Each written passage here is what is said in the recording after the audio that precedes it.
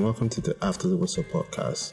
I'm your host KO, and I'm joined this week with Smiley and Crack as we discuss what happened in the Champions League quarterfinal first leg, as well as Jesse Lingard's upturn in form. And for the main topic today, we discuss Aguero's legacy and who City would pursue to replace him in the summer. Now, if you haven't already, follow and interact with our Twitter account at ATW Podcast GCR and catch all our episodes on listentogcr.com or wherever you get your podcasts. Please enjoy the episode.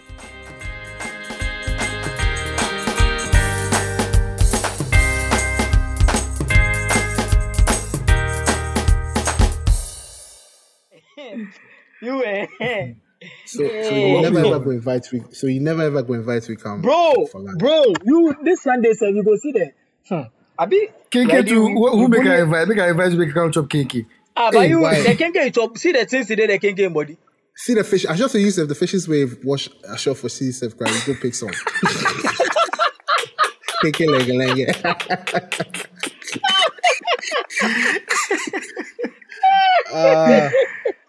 And we're back. Episode 4 of the After the Whistle podcast of season 5. Little banter going on. I'm joined in the studio today with only Crack and Smiley on a Sunday, no less. Charlie, then we for watch our classical. Didn't disappoint at all. But yeah, before we get to things, how are you guys? Bro, we are good. Some chairs they disturb from my back here, but sorry, I'm managing. Why be doing like that? Luckily, be like today, I should say the pastor gets sore throat for my own in back, so. Smiley, they can't be say that why today I won't go church, go pray for him. Nah, me I don't understand. Right, so the people that they disturb me, they don't be the demons. Me, I mind my business for my house. Me, I be the demons. They are praising. I dey mind your business. If you dey mind your business, like you go to complain. Make you know this. They are causing noise pollution. Hey. That's what they're doing. You dey come worshiping God noise pollution. Thank you very much. Thank you, no man. I'll cut this shit out. I'll cut this shit out. Yeah, big weekend European football, as well as look at Charlie. Big weekend of European football with big results coming from the park. They played away first, right? Yeah, at Allianz Arena. Yeah, getting 3 very, very, very crucial away goals. Chelsea holding up against Porto. Madrid setting up a strong away tie, as well as Man City holding on to a narrow lead going into the second leg of the Champions League. Now, with all these 4 games played, I think the most exciting one, which we'll have to talk about, is Bayern PSG. But with Tuchel's team responding very strongly, or a strong European showing, against that disastrous match against West Brom, what do you guys think their chances are, heading into the semi-finals? If they can even go past whoever, because I think they'll meet either Dortmund or Man City. Nah, they're meeting Madrid or Liverpool. They meet Madrid or Liverpool. Okay. So yeah, if they can even go past, even if they can go past any one of those 2 teams. See, Chelsea's last stop is the semi-final when they go and face Madrid. That's the last stop for them. They are not getting past Madrid. Zidane always finds a way in the Champions League. Zidane is a different type of beast in the Champions League, even though in the League too, he also proves himself quite well. In the Champions League, they actually, besides last season, that was more or less a readjustment period for him after he returned. This season, even despite the number of injuries they've had, and even on that, Liverpool, they've been complaining the whole season, Van Dijk and Joe Gomez and all those people. See the kind of injuries Madrid have had to deal with. They've had to deal with Ramos out, Varane out, Carvajal out, and they are still doing the job. Hazard, you don't even count him as a Madrid player anymore because Charlie, he's hardly ever there. So Charlie, some people choose to whine and make excuses about their injuries and everything, but others, they just get the job done. And that's exactly how Madrid will get the job done if they face Chelsea. In fact, when they face Chelsea, because at this point, for me, it's settled because Porto isn't coming back against Chelsea. So that one is done. The Madrid title is more or less done for me. I don't see Liverpool winning by 2 goals without Madrid scoring even 1. So that's done for me. With the way Benzema is on form. Actually, Benzema. I feel sorry for him in the sense that I feel like his football legacy would have been very different if he hadn't played with Ronaldo. Because anybody would have had to take a backseat to Ronaldo in the team. So, Charlie, imagine if all his career he had been playing for a team where he was the main man. His whole legacy would have been different. But I think with that said, Alaji held his own, even with Ronaldo. He said, "Who be Alaji?" Oh yeah, Alaji Karim Benzema, the star boy, nobody, most fashionista, the swaggers of the swaggers. That one there. But he held his own. I think it's mostly overlooked because Ronaldo sometimes will come through the middle, Benzema to drop to the wings, just like Rooney with Ronaldo at United at a point. But then even with that, Benzema was contributing 20 goals or even as much as 25 and all in a season. People really got to notice it the first year Ronaldo left, and the scoring was mostly on Benzema, and even he had a 27 goal or 25 goals a season. That wasn't even his best. He has done that before, but people took notice of it. But as you said, it's true. Had he been a focal point of a big team's attack, like maybe coming to United as we wanted him and he didn't come, his career might have gone differently. Craig, I agree with you saying that he's able to stand on his own because he's still a very dependable striker. If you were to pit him against the top strikers of his year group, which would be Lewandowski and or I'm even going too far back. Kane.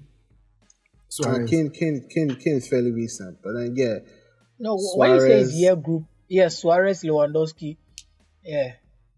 because he still matches up against them, and you would still call him a very dependable striker. Obviously, the role which he plays, and if he was to featured in that World Cup France team there, he would have been deadly. Yes, or would have shown. That's another factor. So now that he is the main man, he can flourish. It's just that it might be too little, too late. But then you have exciting talents around him, in Vinicius, Lucas Vasquez, even Asensio, who would all be feeding him. Rodrigo, who would all be feeding him, and he'd be able to have the end of his career will also seem very glorious in that aspect. But Madrid seem well poised to make it to the final at least. Whether they are going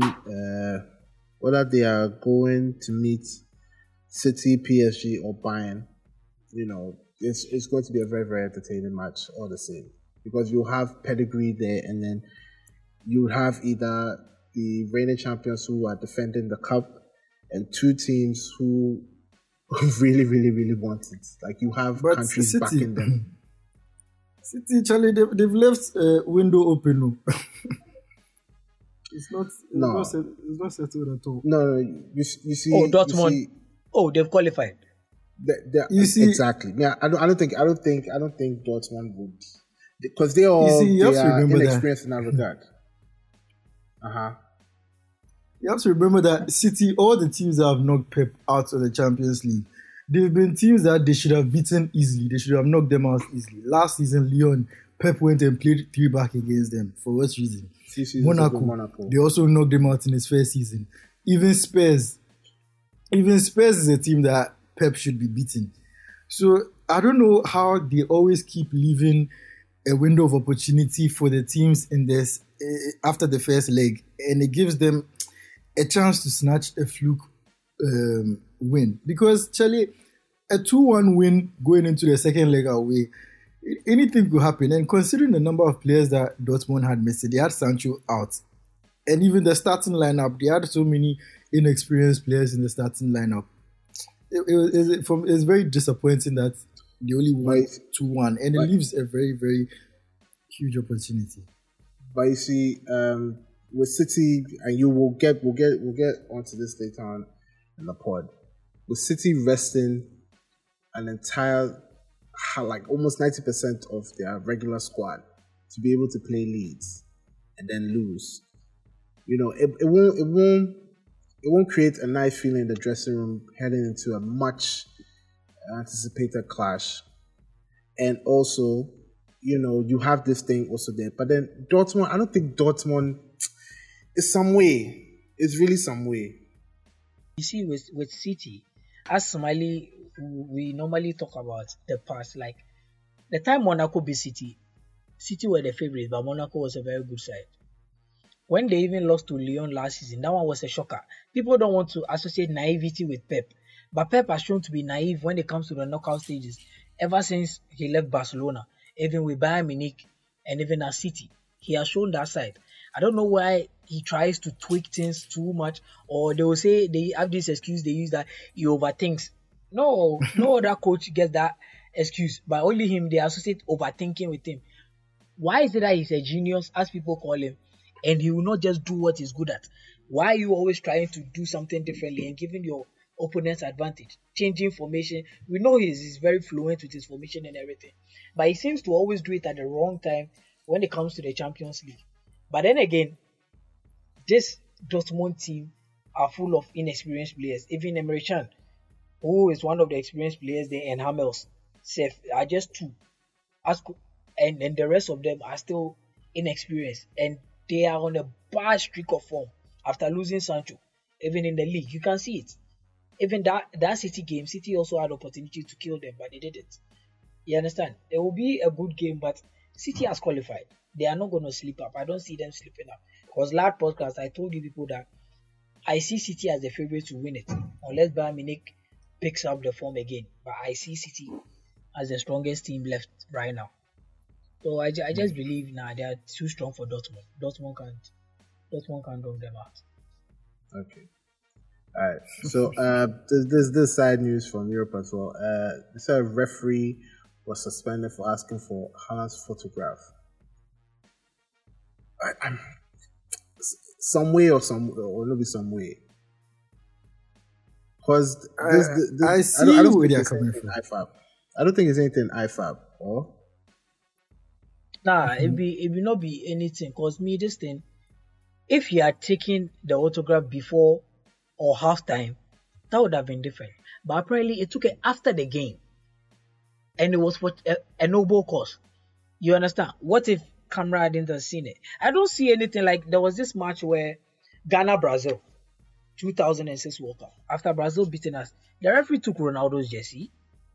Why was it suspended? People were making conspiracy saying because of that he cheated and all of that. No, it doesn't. It doesn't mean anything. Like, I don't know why UEFA. I think UEFA only reacted because it was picking up steam. And right now we live in this day and age where social media and everything, when people are outraged, they have to get a knee-jerk reaction. I don't see anything in the rule. I was Googling last time to see whether it is wrong for a referee to maybe interact with the player after a match or take his jersey on it. I didn't see anything like that. Maybe I didn't get time to really go deeper, but the few minutes I used, I didn't see anything like that. It was just a knee-jerk reaction from UEFA because people were reacting to it. It was after the match, for crying out loud. It's not as if he took a penalty for Haaland during the match or he was favoring them. I mean, like, and this wasn't even the main referee. This was an assistant referee. Yeah, you get it. And like, it was just, man, football, man. So I see where they're coming from, because Charlie, it's a slippery slope.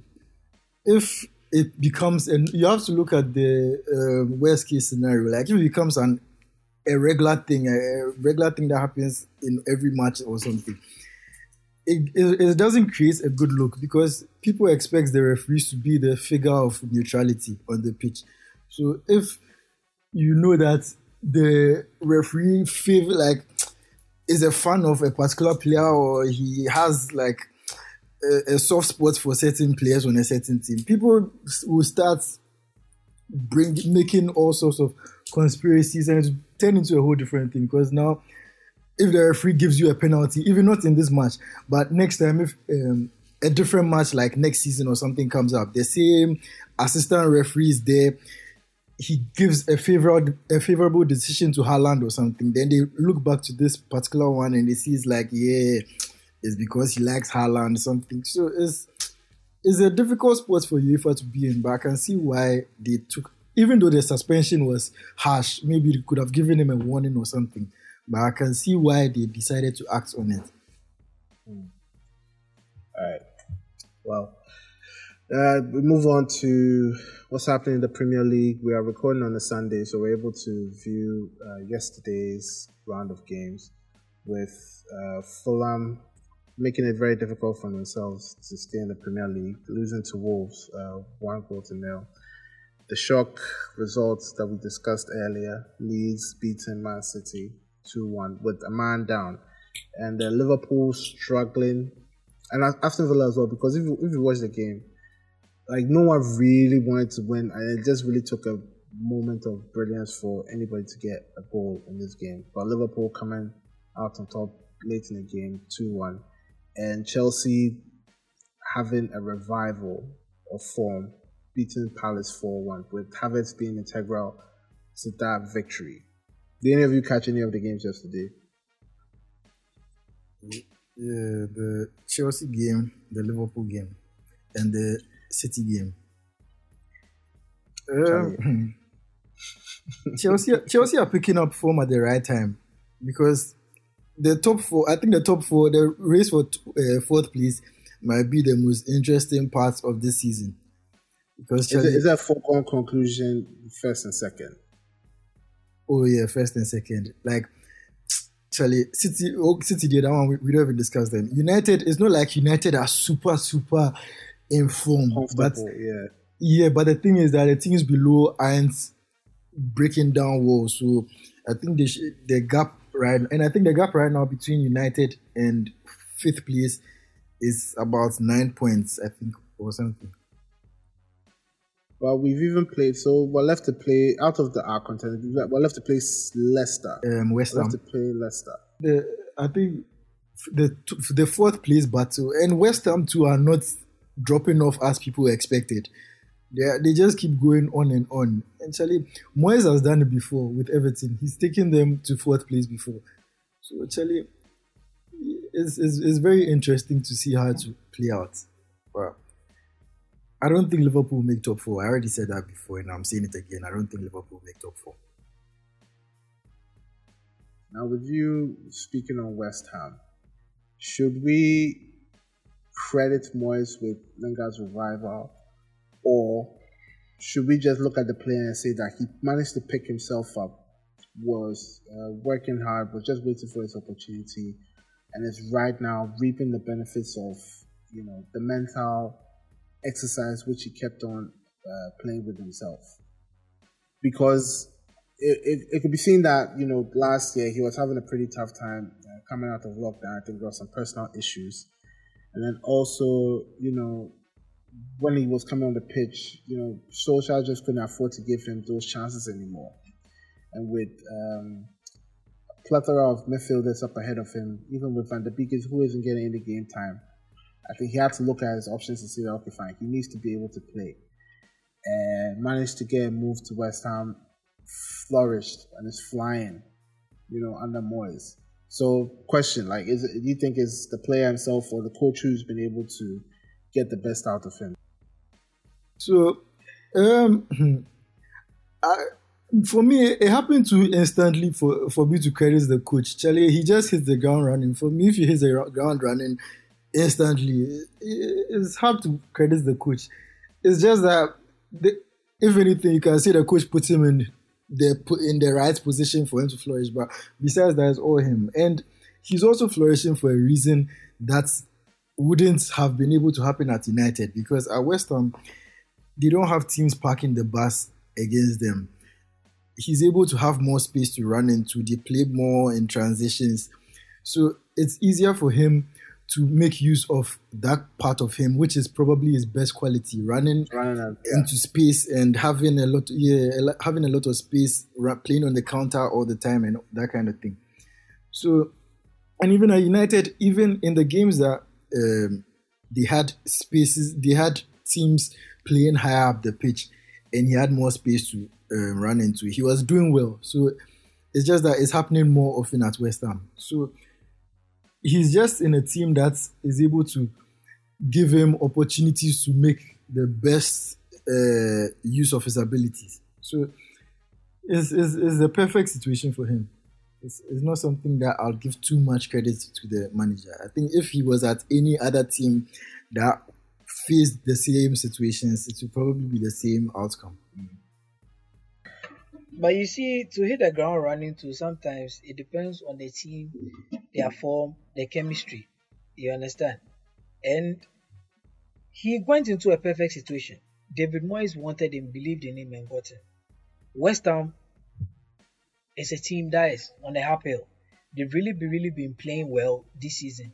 So Lingard going there, being trusted, and as you said, he does well against teams that sit deep and breaks well on the counter. When Ole came, and people still didn't know Ole's style and United style, even right from Mourinho's style, most of his goals were all running into space and all of that, coming on the ball, lift, scoring and all. And even when Ole came, we were focused more on the counter attack. So it really helped him. But when we started picking form and doing well, and team realized that this is still United, we still need to take care of them, and they started sitting deep, you realize that Lingard isn't that playmaker that can create chances for other people to score.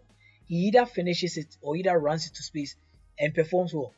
But then it's two factors in play here: the trust from the coach and the perfect situation for him. And also there's less pressure. At United, even if you are performing and you drop one bad performance, people on social media or everywhere will come at you. But at West Ham, there's less pressure and attention there. So even if he had a bad game, the next game he picks up, it will make noise. It will make news. Even if he has a bad game, people are not going to criticize him because he is a very good player. That is, his level is above West Ham. You understand? All the players over there, his level is above all of them. So I think in level now, that's boss. Pardon? In level you there? No, I mean, if they talk say in level now, you see the way them pay. You see the way pay. If you see the way pay shine for West Ham, shine for Marseille. That same pay, go and put him in the Liverpool team, he will get his moments. That's how sometimes it is. That's how sometimes it is. Lingard has really found his level, as Smiley said, but he's still above that level. I exist to say, hey, the artist with a capital A and designer with a capital D can be different, but they can also operate in a different way. So my practice since the very beginning is open source. It's educational while it exists. I give out the codes. I do these sort of talks. It's a mentorship by existing. What a beautiful phrase. Mentorship by existing. It's beautiful. It's true. The Ethical Fashion Initiative podcast, Series 2 is here. Catch the premiere episode featuring Virgil Abloh speaking on the value of social media and democratizing fashion. The link to the episode will be in the episode show notes. Now we'll move on to the main segment. This is going to be twofold because basically we're going to be talking about strikers. I don't think we were able to cover the last time we spoke news that came out about City saying that they wouldn't renew Aguero's contract, hence he'll be leaving at the end of the season. Obviously, this is a United podcast, so everyone has their own memory, feeling, and thoughts about the man who denied us. I think that was Titan number 10 or 11? 11. Yeah, we lost on the final day. There's absolutely no one who watches football who won't remember where they were when that day at QPR. But credit to Aguero, who has Aguero! who has done things above and beyond for a club like City, put them on the map, world football, giving them, I think, 4 titles, if I'm not mistaken. Yeah, 4. Pep won 2, Mancini won 1, and this guy Pellegrini too won won 1. Pellegrini. But yeah, we will have discussion on Aguero thoughts, and then who would replace him, because that also lead on to another conversation with City looking for a striker in either Haaland or Kane, who has now, or news will be coming now saying that he wants to leave at the end of the season if Tottenham don't make top 4. So it's like a 3-part conversation where we credit Aguero for what he has done for City. We look onto who will be able to replace him in either a hot young talent or an established Premier League centre forward who would both cost quite a fortune. But then, City is City. So I'll start with you first as to how you rate Aguero, who would be able to replace him, and that conversation as to whether that type of player would fit into what Pep is looking for, because I feel like Pep has struggled with established centre forwards. Like, he needs that profile of player as a striker has to be able to do more things than just be in the box and smash the ball into the back of the net. I'll keep it 100. Talking about rating Aguero, to me, Aguero is the second best striker that I've ever seen after Thierry in the league. Okay. In the league, like, I know people talk about City being big spenders and always buying players and everything, but look, the number of goals this guy has scored, and the performances he gives in big matches with sometimes individual brilliance and all of that, it can never be overshadowed with City's money. Aguero is going to get a statue alongside Company and David Silva. That's the ultimate form of respect you can give to someone. Like Aguero in the league, Charlie, anytime we met City, he was the player. He and David Silva, they were the players that I always feared, though. Because Aguero could create a chance and score out of nothing. He could get a chance off the shoulder, in between. He was going to score De Gea. He was going to score Van der Sar. He was a menace. Sorry, I said Van der Sar, De Gea. It was a menace. The guy always tormented us in derby matches. That's how good he was. And there were stats that was saying that he's the player that scored more goals against the big six more than any other player in Premier League history, which is well deserved. And he has scored more goals in less number of games than anybody else too. But then I think Pep has always been looking for this opportunity to move on from Aguero, because aside him being one of his best strikers, he always used to complain about your man's desire in training and attention to details and all of that. Aguero always believed in his talent and his capabilities, but I think taking on information from Pep and some of his attitude, this South American, some of them has always been an issue, and right now age and his injuries are a lot. That's for the first part. And the second part, who can afford Harry Kane? Like, let's be real. The guy has like 4 years or so, or 3 years left on his contract. How do you sign like 6 years with all that money with no buyout clause? Tottenham are not going to sell Harry Kane right now. And even if they will sell him, as City and other teams are complaining about transfer fees, I don't know who in the league can afford Aguero unless they have to sell big. Trust me, like, I said Aguero, Harry Kane, because he's going to cost almost 200 million. Like, he's not going anything below 150 million euros. I'm telling you, like, because if Haaland and Co, they are looking for 180 million for Haaland, how much will Aguero go for? I said Aguero once again. How much will Harry Kane go for? But I think another thing is that Pep might be looking at Messi. Pep might be looking at Messi's situation with Barcelona already, because last week or 2 weeks ago, when he was interviewed about transfers, he was like he doesn't see himself going out for an attacker. When Aguero's news came out, said he has enough and all of that. I know sometimes they say these things and they still go out to buy, but I don't know. City might be capable of spending, but I don't know whether they will go all out for Harry Kane.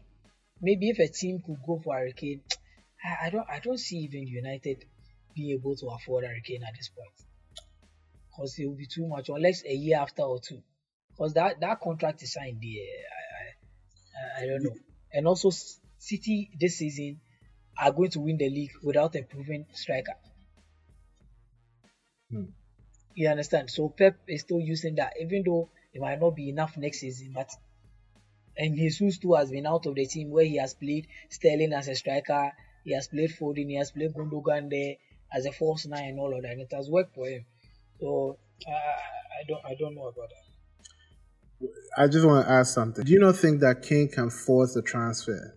You remember all the Spurs star players who have tried to leave, they've all tried to force a transfer, but Charlie, Daniel Levy, you can force, but he won't budge on his valuation. That's what he did to Bale, that's what he did to Modric. In the end, the amounts they're asking for is the amount they'll take. So as for wanting to go there, you can want to go, but getting to go is a different matter altogether.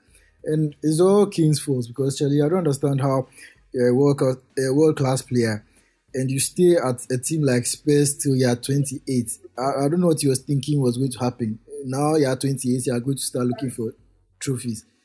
He thought they were going to just immediately start winning leagues and Champions Leagues and what. I don't know what was going on in his head. And I think I don't even get why, even if you're staying at a team like Spurs, the least you can do if you're signing those long-term contracts is to ask for a buyout clause, so that it gives you an escape, because anything could happen. A new coach could come in and just say that he's going in a different direction. He doesn't like your style. He doesn't like. So the players too have to look out for themselves. Even if you're loyal and everything, you can be loyal and still have the buyout clause. Yes. So actually, it's going to be hard, because City, they are a team that they spend big, but they don't spend on one player. And that's one of the false illusions that they like to keep, to give people the idea that they don't spend that much. Because City would have a transfer budget of 200 million. United will have a transfer budget of 200 million. City will use their 200 million to buy 4 players worth 50 million each. United will buy 2 players, 100 million. Then it will look like, United, people come into press conferences and talk about how we don't have the money to sign players like Maguire. We don't have the money to sign players like this. Meanwhile, you bought Nathan Ake for 40 million. You bought Diaz for 40 million. Isn't it the same 80 million you spent that you could have spent on Maguire? It was more. Like 60 million. It was probably more than 40 million. I'm even dashing them some. So City, that's the thing about them. They don't tend to spend that much on individual players, but when you add up all the money they spent, it crosses beyond whatever huge sums are being quoted elsewhere. So yeah, that's why I said it is really going to be hard seeing City cough 150 million for Harry Kane. And Daniel Levy would probably have been more open to selling to a team outside England, because he doesn't like to sell to his rivals. He wants to sell outside England. But if you look outside England too, which of the teams? I don't know any team that has the money that is looking for him. Every team that has the money that would be able to sign Harry Kane is looking at Haaland. Barca is looking at Haaland. Real Madrid, I don't even know if they are looking at Haaland as much as the media is making it out. I think it's Mbappe. Benzema is still fine. All of them. Yeah, they're looking at Mbappe, bro. So I don't think they'll be too keen on an out-and-out striker. Juve, I don't know what's going on with them, but I don't think they have the money either. The Serie A clubs there, unless you can give them some negotiation, some package that spreads the fee across some 10 years or something, they'll be chisel pass. So actually, his options are very limited. If you think about it, it's probably just United. And if City decide to change their policy, those are the two teams, the two realistic options I see for him. Or maybe Chelsea. Hey, Chelsea, yeah. Chelsea too could, because they still have a lot of money in the bank because of how the amount of good. And they still want a striker, this new coach. Yeah, they've done a lot of good business in recent times. How Real Madrid came to dash them 140 million for Hazard, who had 1 year left on his contract. Only they knew how they did that one. So Chelsea, United, City, it's not going to be easy for him to get out. I wouldn't be surprised if he ends up staying, even if he wants to leave. Smiley, to add up what he said about teams looking at Haaland. About adding up to what he said about teams looking at Haaland, he's also a young guy with an upside. You understand? Harry Kane is a player approaching his late 30s with so many injuries, especially that ankle injury. Teams that are going to go for him will always be looking at that. Because Tottenham, to me, has mismanaged that thing a lot by always rushing him back from injury for him to come and play. Then he goes for another long time. It's almost assured that when the season begins, you know the month Harry Kane is going to be out. It has been a trend for the past 3 years. You know that this period, yes, he's going to be out. Then he'll come back, come and bang. Then you have niggles here and there. Then you'll be playing half fit. Like, the number of times this guy has played through injury and come back, a team might take a chance for him and it might not be the same again. But then he's still one of the very, very best strikers in the world. But as you said, that contract issue, Charlie, he actually thought he was going to be the one to bring Tottenham I think he was so to the top echelons of football again and Tottenham also believed in him and gave him a chance, as when others didn't, especially Pochettino. When Pochettino was bringing him in the Europa matches and benching Adebayo and all, people were complaining, but he believed in him. You understand? So it wasn't right now really. It has to be a business decision. So he felt as if like Charlie. Yeah, but right now we don't know how this business is going to go with that mafia head. Yeah, so that's what that's the point I was about to make. Everyone understands that in this COVID era that you are not making that much money. If I have the money to be able to give you something which I want, so that you can also, because Spurs is also in debt. They've committed so much into this stadium, and leaving might be able to take that 80 to 100 million for Kane. Maybe. Because at the end, if it would be different if they were making money from the NFL stadium, they were making money from match day sales, they were making money from, like, there's not that much money moving around. So he might really have to assess teams which will come in for him and say that we have this money to be able to give you, so that you can also offset. Like, see what Dortmund's talking about right now. They were doing Tobe with the whole Sancho thing. Right now, their losses be crazy. So it won't be a fire sale of players, which will end up happening this summer. But then they could end up losing top talent. Sancho could leave. They could have some centre back I forget his name, who could leave. Haaland too could also leave. And it's not like they're also going to Bayern, because Bayern too don't get that block to go and pick it. Bayern have invested heavily in youth. We were not even aware. But then they have like a myriad of young players coming in through the team. And Flick might or might not be there because he's a bit off in the way that he play. Then they concede past anything. They have to be looking for goalkeeper and defenders. They might not have time to look for attackers. So I feel like this is the summer which teams are poised, like teams who need certain players are poised to get them. Especially if they have the money to back it. And it seems like it's only the two Manchester clubs which have the money to play around. Chelsea could as well, but they've invested so much this past summer that it's really just about tweaking now and giving time to players to adapt. Wow. As for the Dortmund, Haaland, Sancho situation, in the first place, it doesn't even make sense to me. I think if I had my own way, if I could influence anything, I'll just tell the teams that they should just make a gentleman's agreement that everybody should lay off Haaland for this summer. Next summer, when his release clause kicks in at 80 million, then we can all just go, and that one is survival of the fittest. Who has the most money to give him? Who can entice him the most? Because it doesn't make sense to me that a player who is going to cost 80 million next summer or even less is probably going for 150 or more this summer. It's kind of like the Real Madrid Hazard situation where he had 1 year left on his contract and he still decided to go all out for him. And now the move has backfired spectacularly. What's another 1 year to wait? You've survived till now without him. You can just wait another year, get him for cheaper, and you have even more money to spend on other parts of your team. Because I'm guessing any team that signs Haaland this summer, that will probably be their only signing for the summer.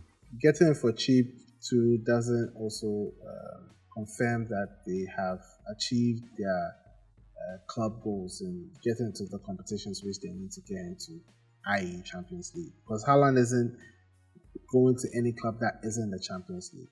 Granted, the clubs that are in the Champions League will come chasing after him, but then if you're looking at the other Manchester club, it'll be key. Say by the end of 2021-2022 season, they would have qualified. They're on the path too, but then that be the thing with this United team, squad, manager.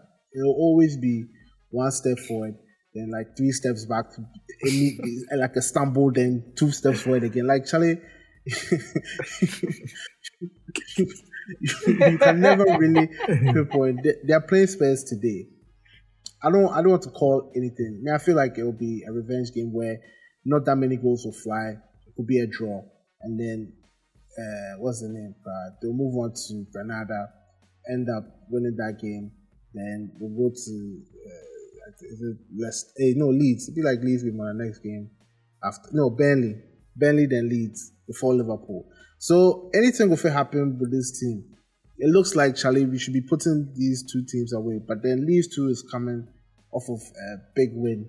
And they'll be eyeing that match against us at their home, hoping to make things right after we smart them. We fucked them up earlier on in the season. But yeah, Charlie, I would say that Kane is within his right to be able to have a gentleman's conversation with Daniel Levy and let him know that, he gave all that he could. The project which the club promised him hasn't worked because I think Pochettino was a big voice when he was signing that long-term contract. Right now he's gone. Mourinho seemed to spark something, but then, like with every Mourinho team, there's always a lot of negativity. We're dressing. Kyo, it's like you don't know. It's like you don't know Levy, eh? Harry Kane won PFA Player of the Year. I said Harry Kane. Gareth Bale. What's his name? Gary Bill won PFA Player of the Year. Was one of the best players back-to-back seasons and all of that. When it was still time to sell him, look at the amount he still took from Madrid. United went for him. Chelsea went for him. He quoted higher than what he even took from Madrid. You understand? If he's willing to sell you to a rival club, the money that you have to pay, boss. And right now, Mourinho too is there. If you're going to sell Harry Kane, it's going to be both Levy and Mourinho's decision. And that man also there wouldn't want his player to go that cheap. And especially to a rival club. So Harry Kane, they should have been smarter by knowing that, look, nothing is permanent. Posh wasn't going to be there for 20 years. You understand? Yes, it was a nice project seeing Son and everybody coming up and all of that. But come on. They should have been smarter and left the door open for that. I mean, even Messi that they are shouting, even Messi has a buyout clause, even Messi. You understand? Like, come on. You should have known better. I mean, I don't see Levy is not going to budge. He's not going to be, because you served us well, you've done well, I'm going to take 15 million or I'm going to take 70 million for you. No, that man is a businessman. I've never ever seen him smile before. Anytime the camera is on him, he has a straight face with that bald head. You understand? I don't just trust that mafia man. So, I don't know for Harry Kane. All right. Let's move on to tweet of the week. The Danbo tweet of the week, sponsored by Danbo Trading. Hit up the Bojona for all your car battery needs. If you date town, especially because traffic date town inflates. Wait, if, y'all are happy for these streets, the plenty cars there your back, and it happens to be a battery problem, hit up the Bojona for all your car battery replacement needs. Should be there right away to sort that out. Now, the tweet of the week comes from the ESPN FC handle saying Harry Kane is one goal away from joining Robbie Fowler as the Premier League's 7th all-time top scorer with 163 goals. And he's played 141 fewer games.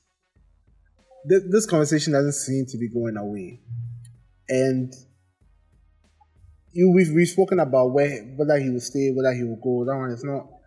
It's not. But I think like he's eyeing that Shearer record. Is he breaking it in this? I don't want to say lifetime, but like whilst he's playing. So he can. He can. Yeah, I see. He's how many goals away? He's like 80 goals away from Shearer's record. I'd have to. Just around 80.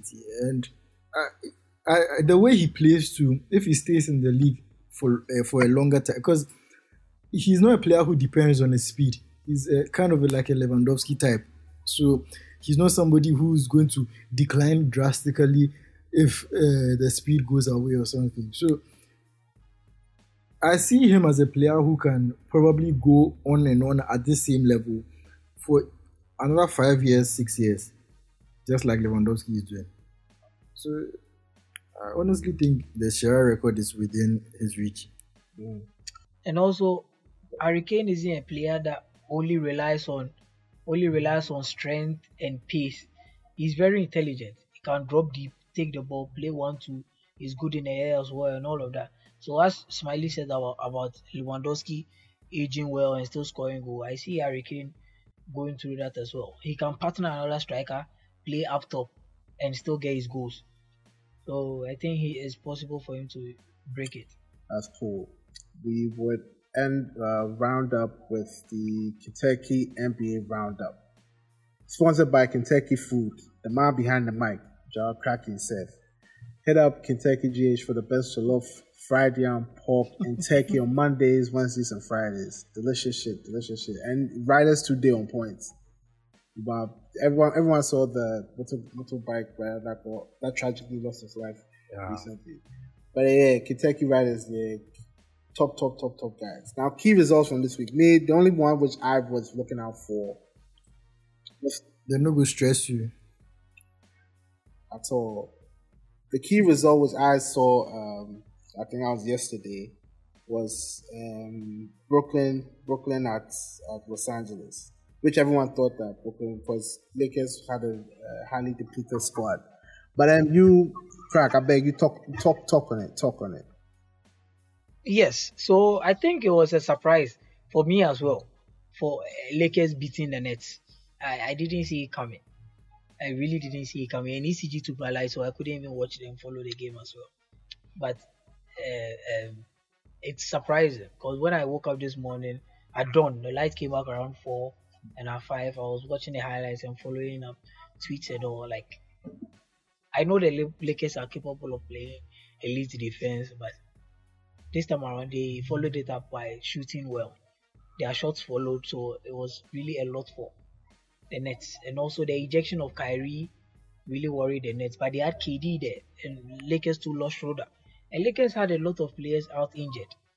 LeBron James, AD, Kuzma, Marc Gasol, and then they lost Schroeder too. So they were really short-handed, and they still blew out the Nets by 25 points. So it's really good for the NBA that when the stars come back, we all want them to meet in the final.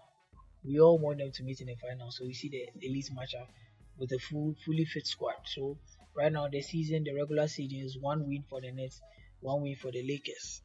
Yeah, so some of the results that, expected wins and all of that, like the usual suspects. Philly winning, the Utah Jazz still number 1 in the NBA, the Suns number 2 now still winning, and the Rockets blowing out the Golden State blowing out the Rockets, which wasn't a surprise there because the Rockets are shit.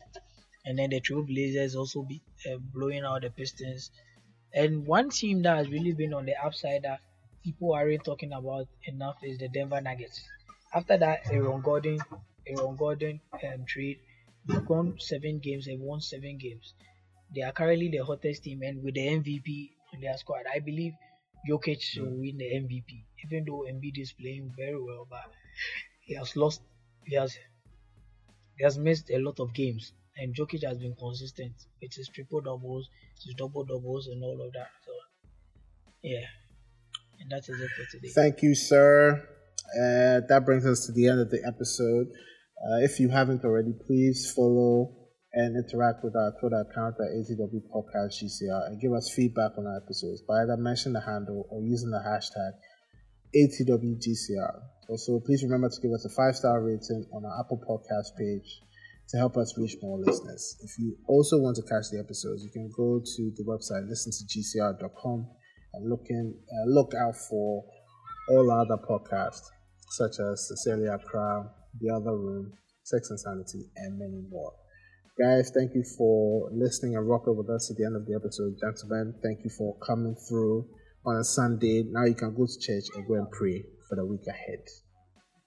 And thank you to our sponsors, Kentucky Food and Damboy Trading, your most reliable supplier of car batteries in Accra and beyond. Their handles are Kentucky GH and the Bojana, respectively. Boys, see you in 2 weeks' time. ATW dominates the conversation. Neymar, Busquets. Se va al ataque de nuevo el futuro campeón de Liga. Messi dejando el balón para Neymar. Atención, ahí fuera del juego. Balón para Luis Suárez. ¡Gol!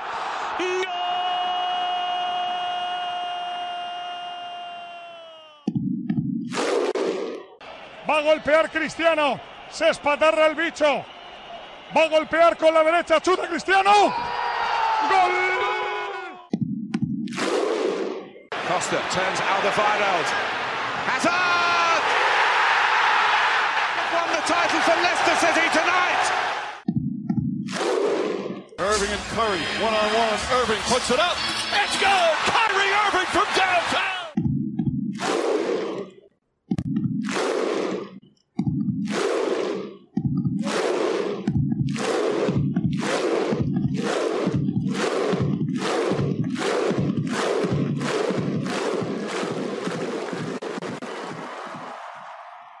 This has been a Gold Coast Reports production.